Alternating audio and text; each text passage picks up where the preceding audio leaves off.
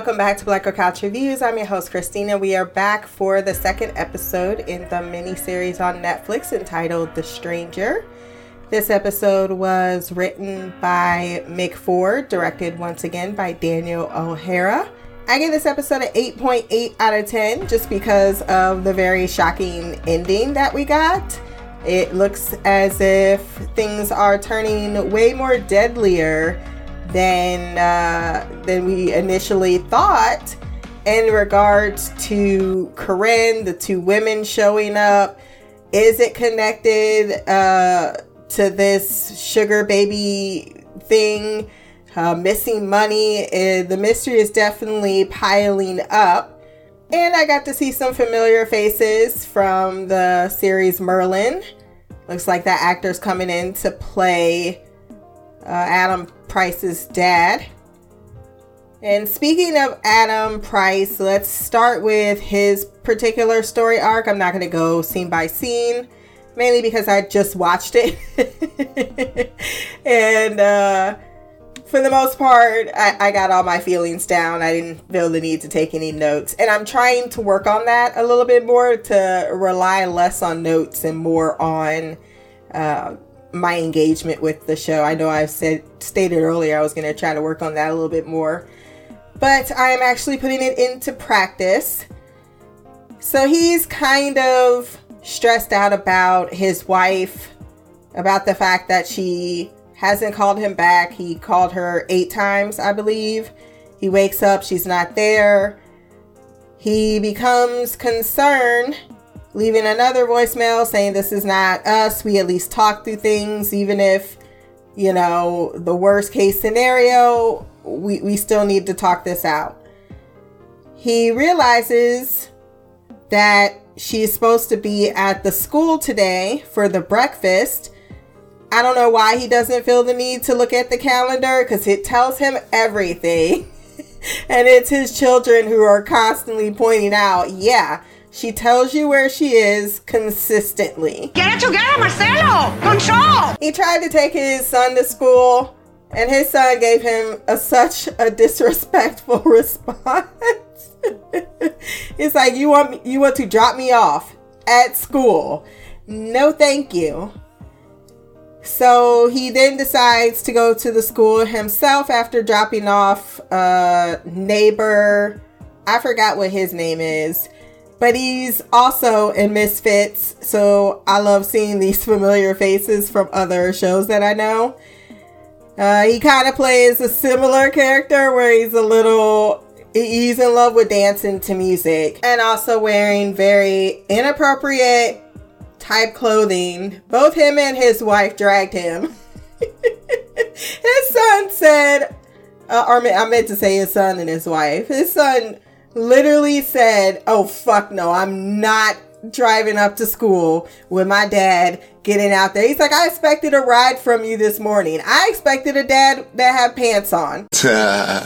Once he gets to the school, he runs into Vicky, who received a text message from Corinne in regards to taking over for her. She then says that, "Look, I can't go into it," because she's upset about a different situation.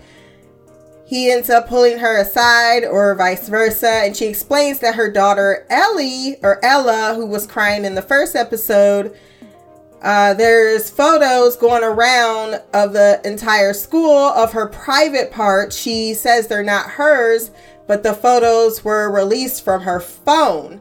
This seemed to have been an entirely isolated incident, but I have a feeling it has something to do with what's going on with the children's story arc. So I appreciated the fact that there's a connection happening simultaneously, like with this rather, well, not innocent crime, because we do have Dante on a ventilator, and they bring up the fact that he might not wake up again, but it's also leading into this different type of investigation that seems a lot more deadlier. But she says, "Look, I know you and your wife has been having problems." He's like, whoa, where'd you hear that? And he also asked to look at her phone to confirm her message. She says, I don't have it with me. Then later on, in front of their house, like, she shows up and she's like, look, here's my phone. I just wanted you to know that, you know, what I said was true. She just told me to take her place at the school, and that's something that we usually do. And I said it in the first episode, but I feel as if her behavior was in regard to something maybe Adam had did. I don't know if it's just my radar or the fact that the one guy said, like, oh, your secret's safe with me. Did he and Vicky do something that maybe they should not have done? Because it seems as if she's a friend of Corinne's, and she said, you know, I know things have not been good in your marriage, but that's the only thing that makes me feel like that might not be the case with Vicky, because why would Corinne know and then, you know, still be best friends with her? She also said, like, she spends the night over her house.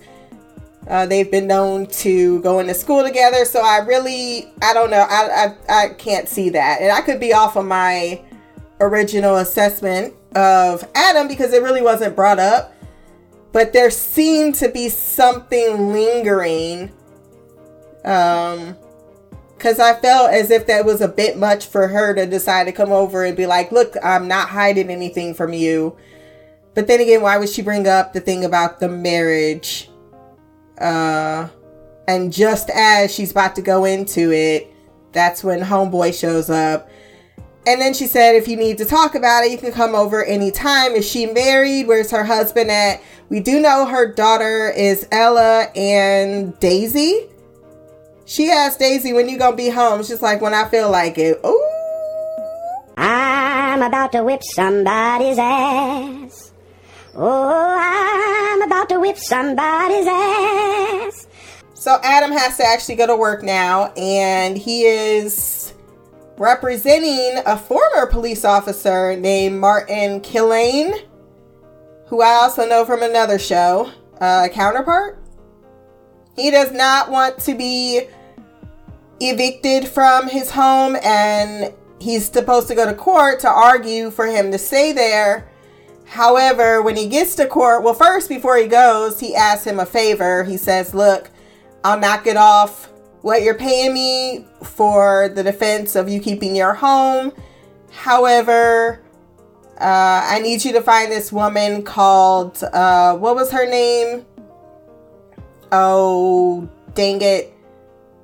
It's Escape. It's the person who said that she helped do the pregnancy. Damn it. I can't remember what her name was this quickly.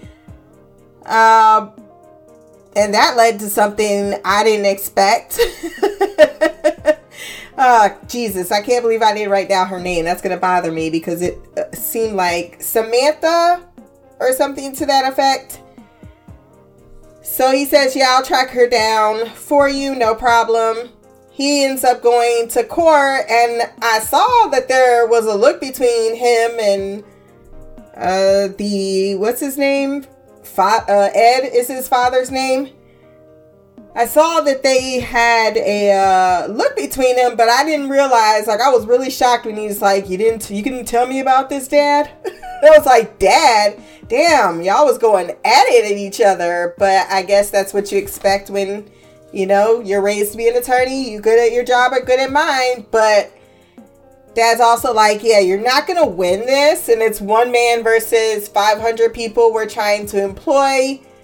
I think after everyone else has been evicted from this neighborhood and this guy is not trying to move, I think it doesn't matter.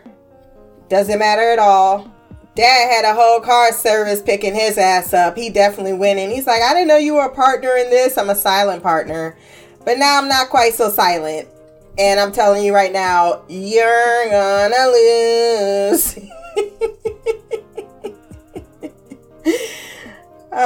He says that he would like to get together with him and Corinne and the children Looks like their relationship is a little estranged. Dad's got a second family with two half brothers of Adam's. Adam feels some kind of way about that. Like, oh, so you're just gonna, start a whole new family? I'm guessing this was after his mom was gone, or he split from his mom and started the second family and he feels some kind of way about it. It feels more like that situation. But it's like, yeah, when this is all over, we should totally hang out because we both need to do better in reaching out to each other. But he does say that Corinne keeps him up to date every month regarding the boys. Something else he didn't seem to know about his wife. He then goes back to Martin's and he gets the information that he was seeking regarding the woman that supposedly, Suzanne Hope, there we go, who was faking her pregnancy because he went to a drugstore earlier and he had gotten a paternity test, which you just picked that up at the drugstore. And he was going to take it, but then he decided to trust his wife that she wasn't lying about that, even though you could tell she was lying about the pregnancy thing. And she kind of came clean about that. So he decides, no, I'm not going to do that. Or I just don't want to know. If it is true, I don't want to know. So he decides to follow up. That's where he gets the idea to follow up on Suzanne Hope. He goes to Suzanne's home, and when he gets there, her husband answers the door. When he says, your wife knows my wife, homeboy got upset and started swinging on him. To Adam's credit, he did try to fight back, like, what the fuck? But also, what is going on? What is this about? She gets her husband back in the house. And apparently the dude comes out saying, I'm going to call the police. I'm like, did you watch what went down? Because I was the one assaulted, so go right fucking ahead. Vicky had asked, hey, maybe you should go to the police, but he brought up a good point. All she did was send me a text and say, don't contact me right now. So not really enough to call it a missing person. You do need to be gone for 72 hours. But he's starting to worry, especially because she hasn't shown up to her job. She didn't show up for the award ceremony she was supposed to. He got the text, but at the same time, she's skipping. Like, where is she if she's not with her best friend? If she's not with anyone from the school? There's this other woman. Okay, maybe she's there. A violent interaction happens. So he's starting to become concerned. The kids don't seem to be. They're just like, yeah, if I don't see mom, I don't see mom.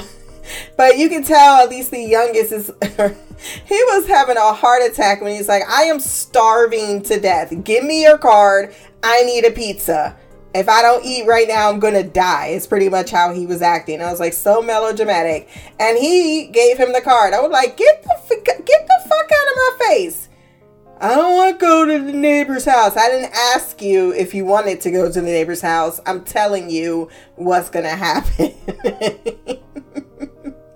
Different relationships across the pond about freedom with the children's. That interaction for the most part is... Oh, what am I talking about? The last part is when he gets a call. Dad, come home. The police are here. He gets there. There's a man standing there. And then there's a guy that has police written on his jacket. He tells his son to go in. It's like, what's this about? He's like, we don't want this to go any further. He's like, what do you mean? And he tells him there's a significant amount of money missing from the football club.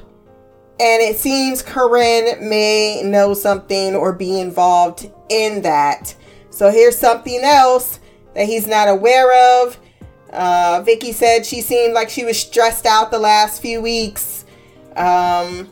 So maybe this is what she is concerned about. But what does that have to do with the woman approaching him about the situation with Savannah. How does that all tie into it? Why is the husband mad? Let's get to the children's story arc. We have Thomas, Daisy, and Mike, I believe. They need to get rid of the decapitated alpaca's head. Apparently it wasn't Thomas, but Mike, who showed up at his house out of his mind with the head. And that's why he had spent the night. And now they need to get rid of the severed head because it ties them to Dante being discovered.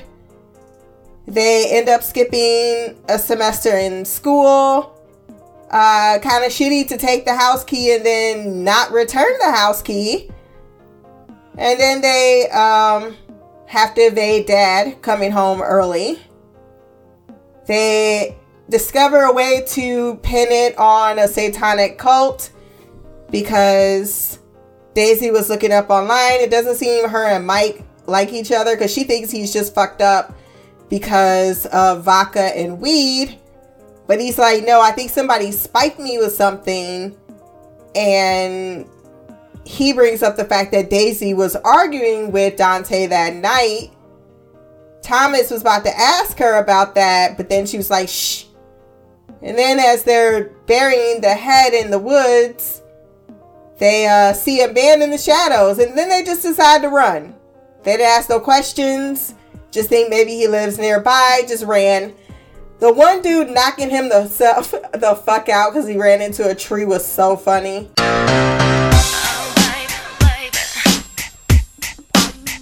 Only Mike makes it back to his car. And unfortunately, both Joanna and her partner, whose name I always forget, is there because they track their movements through Dante's phone. Why is Dante tracking his friends where they are? That's weird. So, was Mike arrested? I think he was. They had shown up at the hospital as well earlier to check on Dante, and they were questioned by Joanna and her partner. They're like, hey, we found MDMA in his system. We're going to end up testing the school. They don't end up spilling, but she's like, yeah, I can tell they're hiding something. So she thinks that it's all connected. I don't know. Maybe they were spiked. But I feel as if what this is rather minor.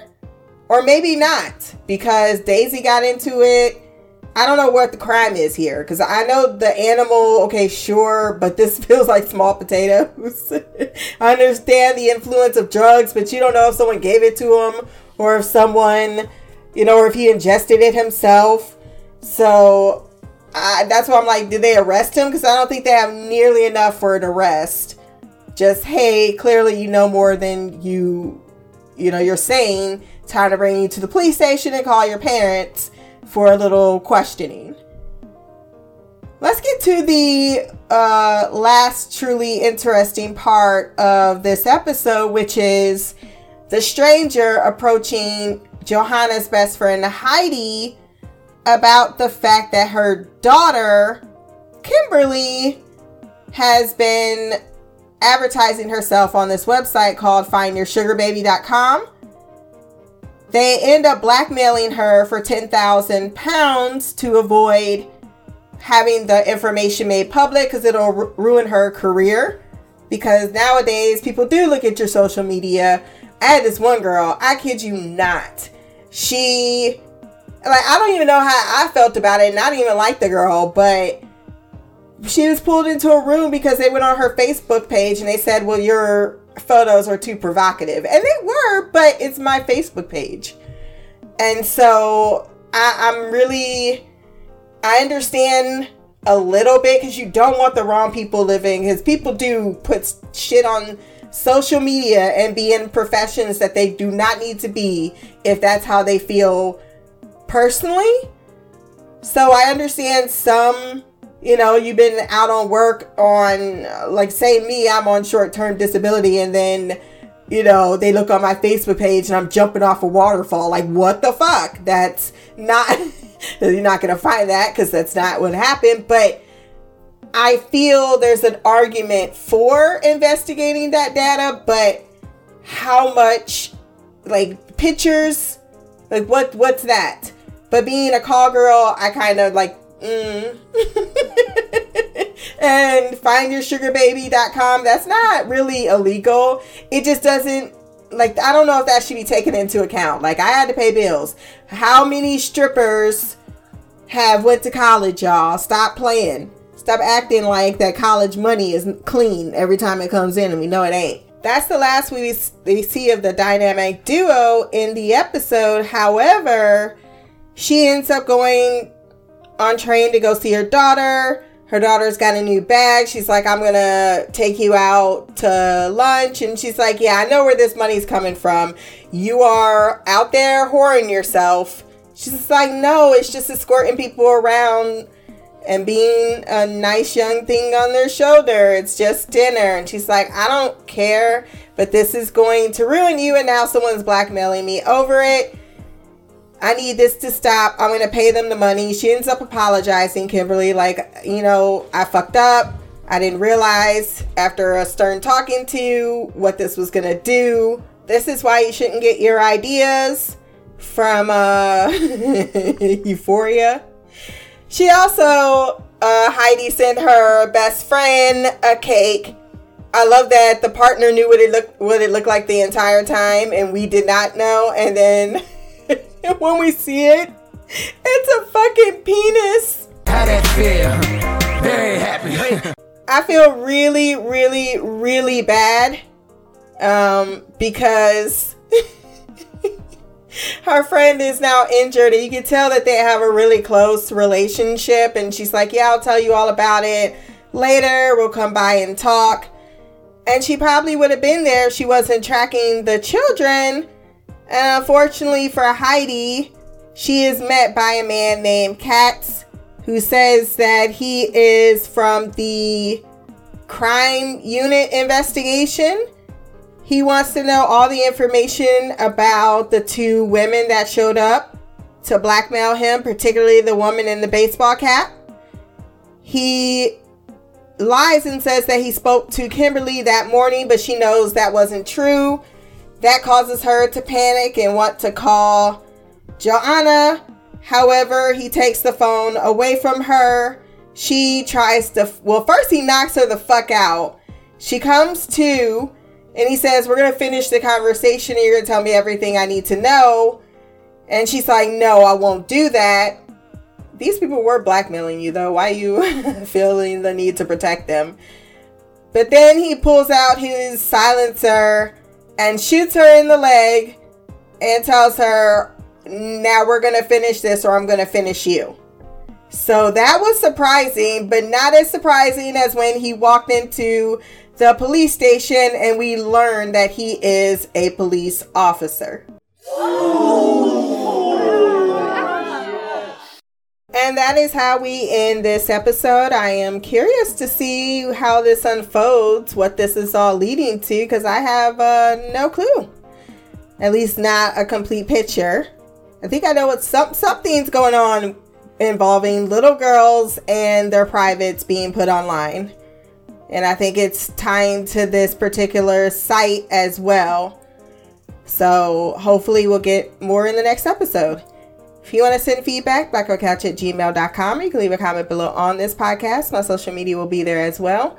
Remember to like, share, and subscribe. Until next time, peace, hair grease, and black girl magic.